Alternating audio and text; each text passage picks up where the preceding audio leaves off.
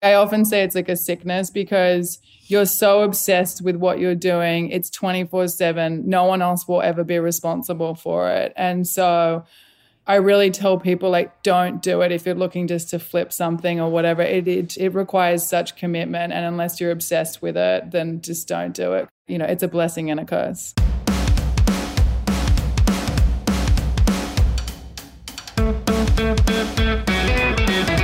Alexandra Keating is a serial entrepreneurista and the founder of Uni, a skincare company that is designed for you, but made for the planet.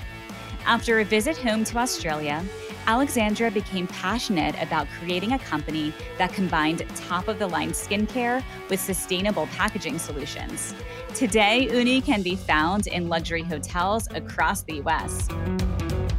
Coming up, how Alexandra started Australia's largest fundraising platform while she was still in college. The unique strategy she takes to grab customers' buy-in instead of leading with sustainability. How Alexandra was able to get Ashton Kutcher as an investor in her business. And finally, you'll learn about her gifting strategy for their launch. This is the Entreprenista Podcast, presented by Socialfly. It's the best business meeting you'll ever have with must-hear real-life looks at how leading women in business are getting it done. And what it takes to build and grow a successful company. It's beyond the gram. With no filters, no limits, and plenty of surprises. AK, I am so thrilled to sit down with you today to hear all about your entreprenista journey and story. And before we just hit record, you were mentioning to me you've started multiple companies over the years. So I really want to hear how your story started. Did you always know growing up that you wanted to have your own business one day? I think so. I mean, I was kind of an entrepreneurial child, but my first company is called Go Fundraise. It's like kind of like a first giving or just giving, I think you have in the UK and America. And we were sort of the first people to collect money for charities. So charities at that point didn't have their own websites. They didn't have payment gateways. Everything was done through checks and cash donations sent in the mail. So for me, trying to raise money for the Breast Cancer Foundation was an impossible task. And then also once I got the money, they didn't really tell me how it was being spent. And so what I wanted to do was create a platform where we could easily collect, but also would have some sort of accountability where we would be able to measure and understand like where those dollars were going. And now it's amazing. I mean, it's one of Australia's largest fundraising platforms. Wow. And I'm like, you know, really thrilled to have been a part of it. But I didn't really know what I was doing. I was like a self-taught coder, like just kind of figuring it out and putting notices around the universities and trying to get people just to help me. So we definitely are the definition of bootstrapped with that one. What was the process like when you had the idea to start that business? And I know you had mentioned before, like you had no idea what you were doing when you first started and just tried to figure it out. What were those steps that you took? Yeah, I mean, I just started building it because I knew I needed to build it. So it was kind of like asking people if they could help me out or if I could, you know, feed them pizza for like looking at what I was building and things like that. And then at the same time, just kind of trying to find families or friends or anyone that was interested that could like help us, you know, put some money into it. I think the whole time, I think we raised like $30,000 or something. So like obviously not very much. But one of the biggest hurdles I had is that the charities all thought I was like, you know, going to con them, or they were, you know, they didn't want to be available online. They didn't want credit card information. So it was actually got to a point where I just listed it and I listed all the top charities and then I'd call them and be like, I have, you know, $5,000 or $10,000 for you. Do you want it or should I send it back? And then once I got over that hurdle, then it was really easy. But in the beginning, everyone was like, no, we don't want it. You can't list us, you know. Wow. And so that's how I got over it. And I guess in a way, I sort of became like a growth marketer, you know, accidentally. And that's how I traded myself when I came to the US. What year was it that you started that business? Oh, God. I mean, it would have been probably like 15 years ago or something, maybe even longer. No, 18 years ago. So like a long time. Yeah. Isn't it just so wild to think about now, nonprofits being like, no, we don't want to be online. And now it's like, if you're not online, like how are you raising any money for your nonprofit? Yeah, it was actually in the end, then they would start to call me and we had like a separate sort of revenue stream where we would basically spin up these sites because they, you know, were starting to send traffic to us just to catch like online, you know, donations and things like that. And so, yeah, it was a cool time. What happened with that business? It ended up selling to like some Macquarie, which is like one of the banks in Australia. So a bunch of those guys, and I think they still run it today. What was the process of selling your business like?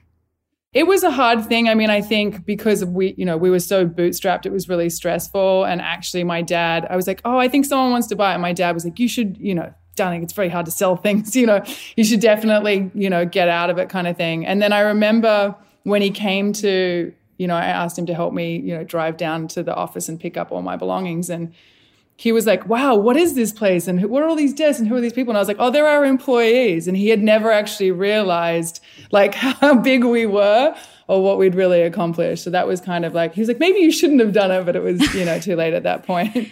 How many years? It's so stressful. I can understand why he didn't, he wanted me to get out of it. How many years were you running that business before you decided to sell? I think it would have been like a couple of years. Oh my God, it's so long. I haven't thought about it in a long time. But yeah, I would probably say like 3 or 4 years or something like that.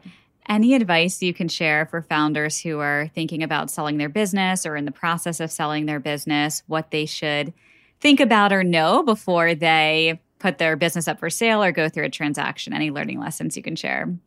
Yeah, I think in most cases, I've seen usually the person who they thought was going to acquired the business. And my advice to anyone and what we do is we spend a lot of time with the acquirers beforehand. It's a bit like fundraising. Like the more time you spend with them, the more you understand what their interests are, what they're going to do with the business.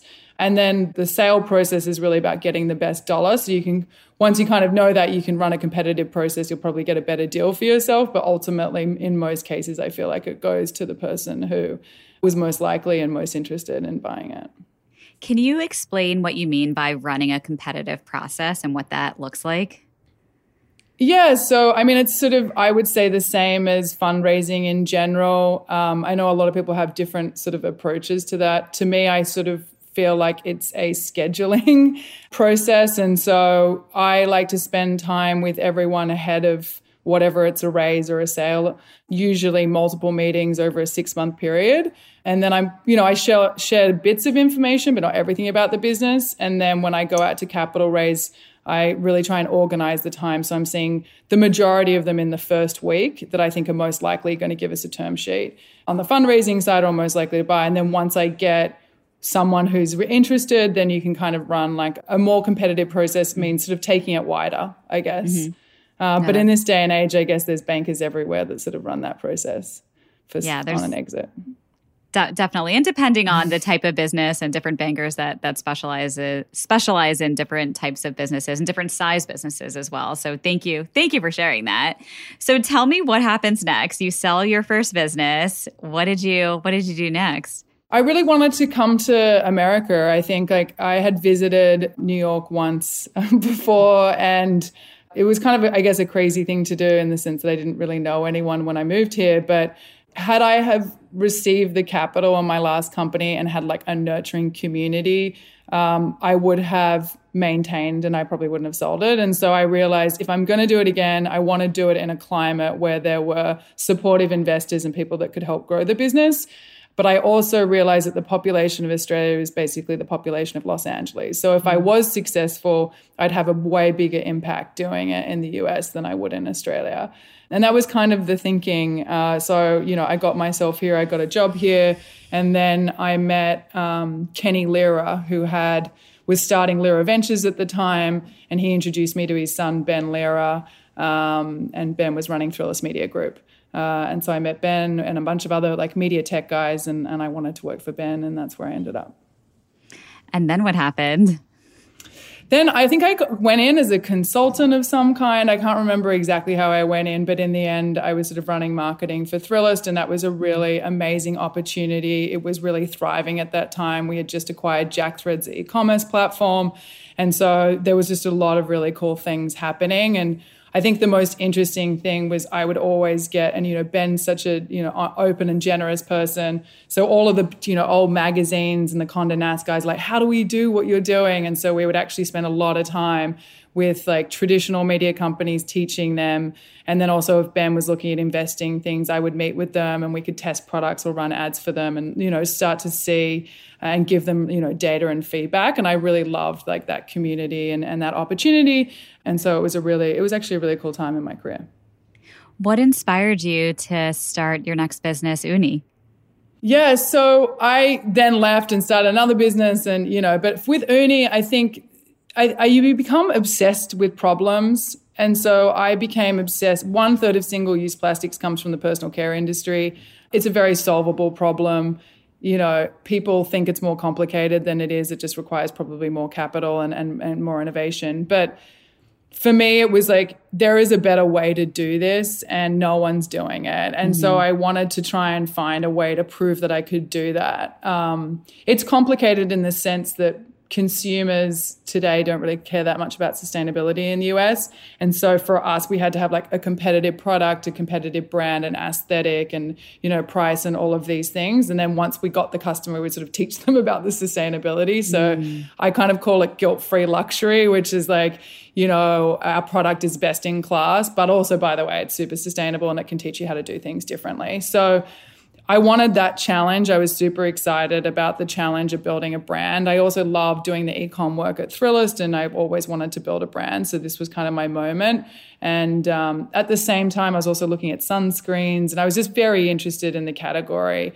And you become obsessed enough, and I spoke to enough people, and my process and in terms of starting a business was go to investors and go to people that you want to hire and say, like, if I build this, will you join me? And can what kind of salary do we need to talk about? And then the other thing was going to investors and being like, if I do this, will you back me? Will you put me in your hotels? Will you, support my rollout and things like that?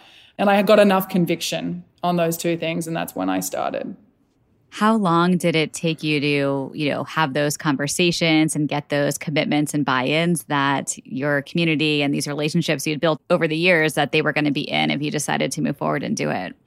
Yeah, I was pretty casual. Like I would start to, catch up with people I thought would be influential for the business. So I'd probably say like I was thinking about it alongside other businesses. Like I knew I was going to start something else. I would say like 3 to 6 months, depending on. If I took it more seriously, I would have done it probably in 3 months, but I was kind of just feeling it out, Do you remember the day you were like, okay, this is happening, I'm going to do it? Well, I got far enough that I kind of started to put the concept together, and I met our creative director, Mark Atlin. And I remember I sat in first of all, I found out he lived in Los Angeles, and I just moved to Los Angeles. So I was like, this is meant to be kind of thing. And I went to Kith. I was buying a present for my stepson, and they had the Comme des Garçons perfume bottles. And I remember like my siblings having that, 20 years ago. And I was like, wow, this guy's like created something that's like still culturally relevant, 20 years later. Then I found out he lived in then I just wanted to meet him. So I got into his living room and I was selling him. And I think that was the moment that I realized I wanted to do it. What were some of those next steps that you took to start building the business? I knew the design was the most important thing, so I wanted to find like a best-in-class person to do that really understood it. And so like for me, once Mark decided, I kind of in that room, I went in from, hey, I'm going to tell you about what I'm doing, to actually like really aggressively pitching him. And then once he agreed to do it, I was like, I guess we're doing this. And that's kind of how it started.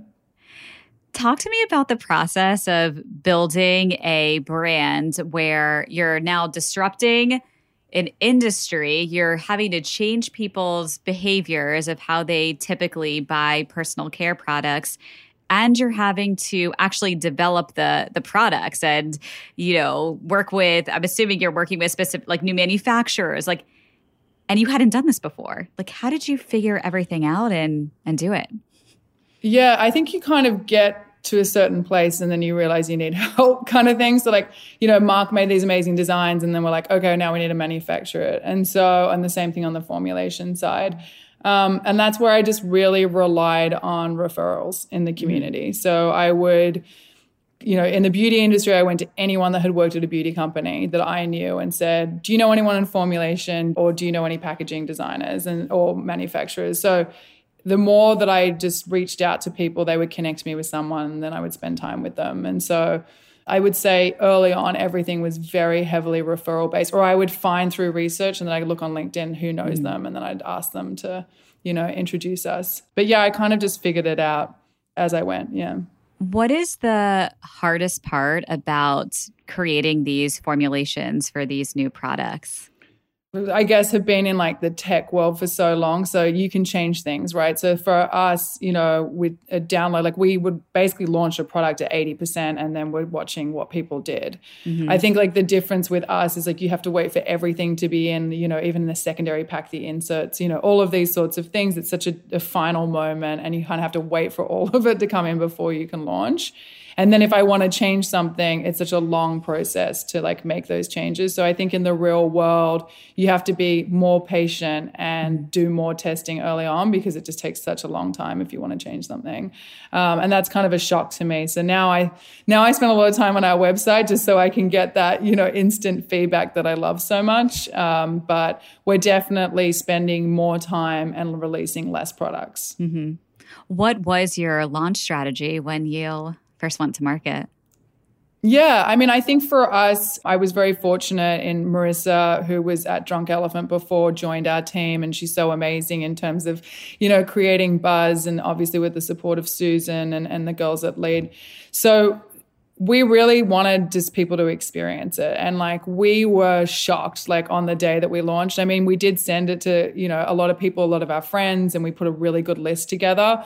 But the quality and the amount of people that came out to support us, like very instantly kind of had this like, echoing effect. And I think like within the first 3 days, some of the biggest beauty companies in the world and biggest venture groups in beauty reached out to me directly that we like ended up amplifying. So it was really through asking people to share. And to be honest, I think the thing that I say to a lot of people when you're launching a new company is like, the message came from me, which is like, hey, I'm doing something I spent a long time doing. I'd really love if you could like look at it. I didn't ask them to share it, but I was like, I just would really love your thoughts and like we want feedback and like we just really appreciate you and thank you so much for like, accepting our gift basically. And I think that does go a long way.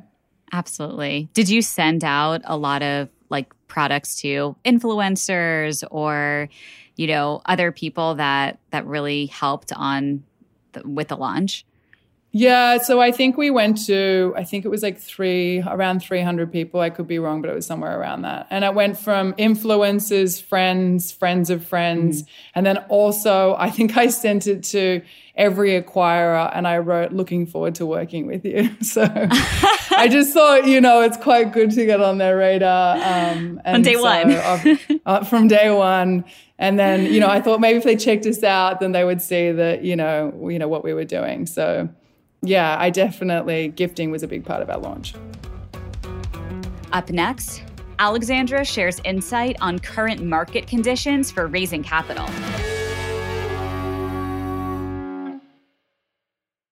So tell me about the process of capitalizing this business. Did you raise venture capital for Uni? No, not really. So we did everything on safes. I think there's like a lot of good and bad around, safes versus convertible notes or price rounds and everything. So my first investor who had invested in my previous business, big supporter of mine, was like, you need to do it as a safe. I won't do a convertible. And I was like, okay, great. So then like we kind of, over lunch, like decided on a price. We negotiated a little bit. And then I kind of went out. And the day that I met Mark, I had to go into contract with him, and so that day became very real. We needed money very quickly. And then that's when I started like sharing it with other people and said, hey, this is what I'm doing. Would love for you, if you're interested, could we spend some time together? And that was really how we started that first fundraising process. And then once I had designs from Mark and we had samples, then we went out to people who were like more strategic. Like for us, it's like, retailers or it's, hotels or people who own restaurant chains, because we put Uni in all the restaurants and hotels and things like that. So I wanted to know if I built it that they would distribute or something like that and support us. And part of that process, I was very fortunate in the sense that Guy Oseary and Ashton Kutcher were creating a new impact fund. And part of their LP strategy was to bring in these strategic groups. So it was very aligned. And they were one of the people that I went to when I was thinking about starting and asking if they would help. And they were like, we're not investing pre-launch. We're not investing on a piece of paper, but if you build it, come back and like maybe we will. So I knew Guy quite well, but I'd never really met Ashton. And it was during COVID actually. And so I sent them all the products and showed them all the designs. And I was very fortunate in the sense that, they invested. And once you kind of get someone with the clout that they have, you can kind of waterfall a little bit. Mm-hmm.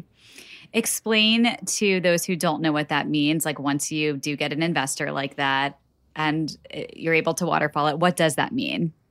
When you do safes, it's really great for the founder because you don't have to wait, 2-3 months for it to close. So then that way, once you get one person in, other people close on a per investment basis. So for instance, if I meet someone and we're opening a round and they said, okay, we're, love it. And I'd be like, okay, great. Like, could you sign and wire? You could potentially get them to sign and wire in the same day, which for startups who need capital, it's very valuable. Also, there's we use a Y Combinator term sheet. Like, you don't really need to spend a lot of money on lawyers. It's a very quick, easy, friendly way to do it. The only caveat I would say is just keep track of the interest rates, because if you keep stacking safes, it could end up hurting you, down the line. And then what I mean by waterfall is everyone's very interested until one person invests. Once one person invests, and it's all social proof, right? So once they get the one, then all the other guys are like, okay, you've got to price this person's in. Someone's due diligence to some degree. The more credible that person is, obviously, the more they feel like they've due diligenced it, and then you can go to everyone else. Can you share what you're currently seeing in the market right now with the fundraising landscape and what you've learned over the years from raising? Yeah, sure. So I think in beauty in particular, I guess we're halfway between tech and beauty. I think the multiples have come down on the exit side. So for us, we really look a lot at, who's being acquired and if it's a multiple on revenue or EBITDA or, things like that are markers in terms of setting the valuation. So I feel like naturally, something, have gone down. And then with that, as a result, valuations have gone down. I still feel like the funds have a lot of money and they needed to deploy the capital. So I don't think less deals are necessarily getting done. I just think valuations are, probably falling. But if you have a good business at a good price, you will get funded, is really my thoughts. And something we were talking about, before we started recording was what I've noticed from when I last went out for a major fundraising round, which is probably 5-6 years ago. The mandates were used to be very broad, and now they're getting very specific in terms of the prices, whether they can lead or not, the minimum check sizes, but also certain things within the category.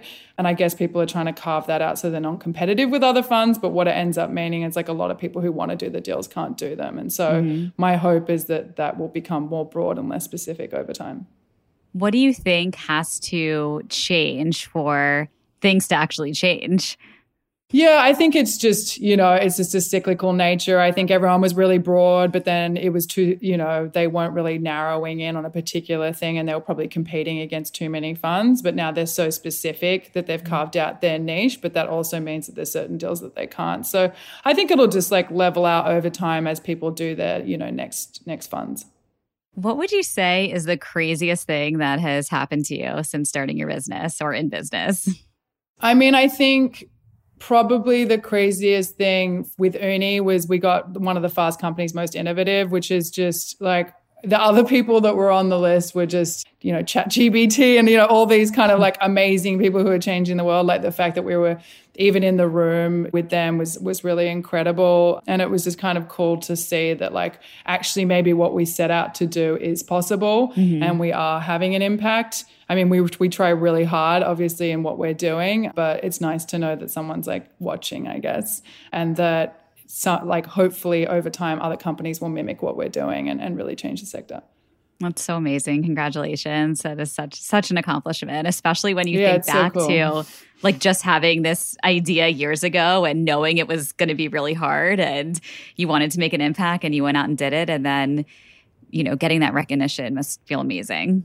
Yeah, and also I think it's hard. We are a startup. I've only been in market for 13 months, and so when I'm pitching these big corporations, having this thing actually means a lot because we're look, what we're doing is real, and it really validates what we're doing. And so I would say it's had a huge impact on our business. Absolutely. Awards and recognition are so important. We created this past year the Entreprenista 100 Awards because we wanted to create something to help validate women business owners because these awards mean so much, whether you're pitching business or fundraising, just having that, stamp of approval is so important. So I know how beneficial it can be. So big congrats on that. Yeah, no, thank you. I really appreciate that.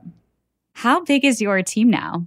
So where I think also maybe this is pretty standard, but I keep everyone on, even though they're equity holders, I probably have like a bigger equity pool where I have a 20% equity pool for the team because I don't have a business partner. And so everyone still had equity, but they were consultants, right? Mm-hmm. So it was just easier and more flexible for the business. Now we're in the process of hiring everyone full time. And that's one of the things you need to do before you kind of go into like a major fundraising round or a Series A is you need to have everyone, their innovation, their contracts, like everyone kind of like signed up. And so full time, we're now 6. Amazing. Are there specific business tools or solutions that you've used that have really helped you in your business, managing your team, managing the back end and day-to-day of the business? Sure. I mean, I actually, most of the time, I always ask people who run multiple businesses or are the CEO of multiple businesses, I kind of say like, what management tools are you using? Because I just like I don't feel like I've ever really nailed that down. But I use Asana, which I don't think is like revolutionary, but it kind of gives everyone an idea of what's going on. I would say Figma's really changed our world in terms of design feedback. I used to like spend a lot of time with art directors and designers, but I'd have to sit there and ask them and point and ask them to change, where now I can copy it and change it all myself. So I feel like the design process has been like sped up as a result of Figma. And then recently we started using ARPU for our subscriptions. We have a really high subscription rate and a big subscription business. And ARPU with Shopify allows you to like kick out your subscription. So if someone doesn't want to refill, it's like, I want to, kick it out 30 days or 2 months or 3 months, or I'm not ready, versus like before they'd have to like log in, change, and then they'd end up getting too much product and they'd be annoyed as a customer and then, and churn. So I think ARPU as a new tool has like actually like a lot of legs and will be, I'm sure, grow to a great business. Well, we will definitely link out to all of those recommendations in the show notes below. And I did not know about that tool for subscription. So I love asking this question because I'm always learning about new tools as well. So thank you for sharing that. It's funny, in tech, everyone shares everything. And I remember doing a founders dinner in LA and we were all sitting around. And I was like, here's 3 ways. And I'm like acquiring customers that's giving me like an impressive CAC kind of thing. And everyone looked at me like, why would she say that? And I think I was like, none of us are really competitive. Like it's a big market kind of thing. And it was like, it's really funny. In the beauty world, they're not as open, but in the tech world, everyone's always swapping notes and like helping each other. Coming up, you'll hear about what's working in subscription businesses.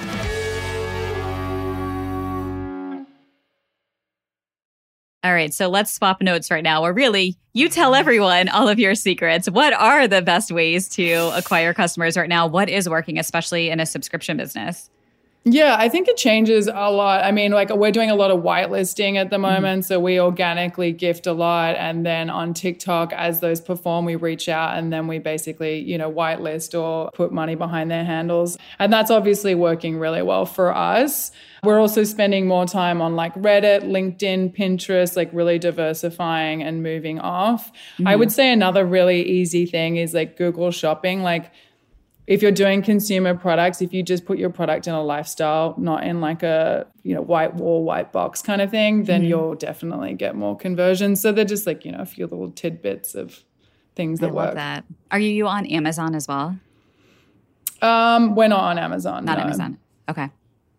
So yeah, love hearing all of the marketing tips and trends that are working. Obviously, we were talking before, running an agency business, things just are changing all of the time. So, and you really have to be able to, not put all of your eggs in one basket, because we all saw what happened 2 years ago now with Facebook, things can change quickly. And if you have all of your budget going into one spot, it can be a little dangerous. So always good to hear. Yeah, we launched after the change. So it was, What would you say has been the hardest part about being a founder? I would say, I often say it's like a sickness, because you're so obsessed with what you're doing. It's 24/7. No one else will ever be responsible for it. And so, I think I really tell people, like, don't do it if you're looking just to flip something or whatever. It requires such commitment. And unless you're obsessed with it, then just don't do it, kind of thing. And I think that's really, you need to have that gene. But I think it's like, it's a blessing and a curse. Mm-hmm. I totally agree. I say it's like, Courtney and I say like entrepreneurista addiction. It's like you just... just crave it and love it and want to keep going. And totally agree with what you said. You really have to be passionate about what you're building, because there are ups and downs, highs and lows, literally every day from minute to minute or hour to hour, that if you don't absolutely love what you're doing and have that mission behind it, it would be very easy to just stop and give up. Yeah, and I think that that's why these podcasts are so important. It's just like, just keep going, you'll get through it, you know? And I think that like sometimes it's just really nice for people, you know, and I sometimes see it on social media as well, which is like, this may look really great, but there were times, you know, when it wasn't. And I think you just gotta, no matter what it is, just like keep going, you'll figure it out kind of thing. Totally. Yeah. I think we say at the beginning of this podcast on the intro, it's not as glamorous as it looks on Instagram, but with a community around you and the resources and support, like anything is possible. You can absolutely do it, and you should. Like, don't be scared, but just know it's not that easy. Definitely. Can you share more about the products that you sell? And you know, maybe a lot of our listeners don't know about Uni, and tell me all the details of what you offer and who loves your products. Sure, of course. So for us, I really, you know, typically body care is like soap with like a synthetic fragrance. So it doesn't really have any performative value. And so for us, you know, we wanted to create a hand wash that was so hydrating you wouldn't need hand lotion, and the same thing with like a body wash. And then I created a body serum, which is really, I never use moisturizer on my body because I didn't like the way that it felt. And so I use like an after sun, which was typically made out of like aloe vera. And so what I did was I took a face serum base and I put all of the things that I put in, I had in my Australian after sun into the product. And so it's like it delivers 24-hour hydration. But one of the things that people don't really realize is actually it's all made from upcycled, you know, ingredients. And so we took the oil from the olive oil industry and the pips and ground it down. And so we really like upcycle olive oil as our bases. And then also the active ingredients comes from like marine ingredients. We make sure it's sustainably farmed. So we really look at like the life cycle of everything from beginning to end. Also, all of our formulations are not only reef safe, but land and waterway and reef safe. And so, you know, we really kind of look at every different element. So consumers often see like really performative, beautiful smelling, cool looking product, but actually what they're getting is like a completely sustainably sourced product that's made from upcycled ingredients that can be like refilled and also recycled. And also, I think the biggest unique point about our business is we take the bottles back. So if you want to, you can send them back. In the box, we give you a return label, and soon you'll have bins that you can, you know, drop them off to. And when you get that, you know, we get those bottles back, we wash them and we refill them. So we're also like a closed loop solution. That's amazing. What was it like figuring out all of the back end logistics of building that?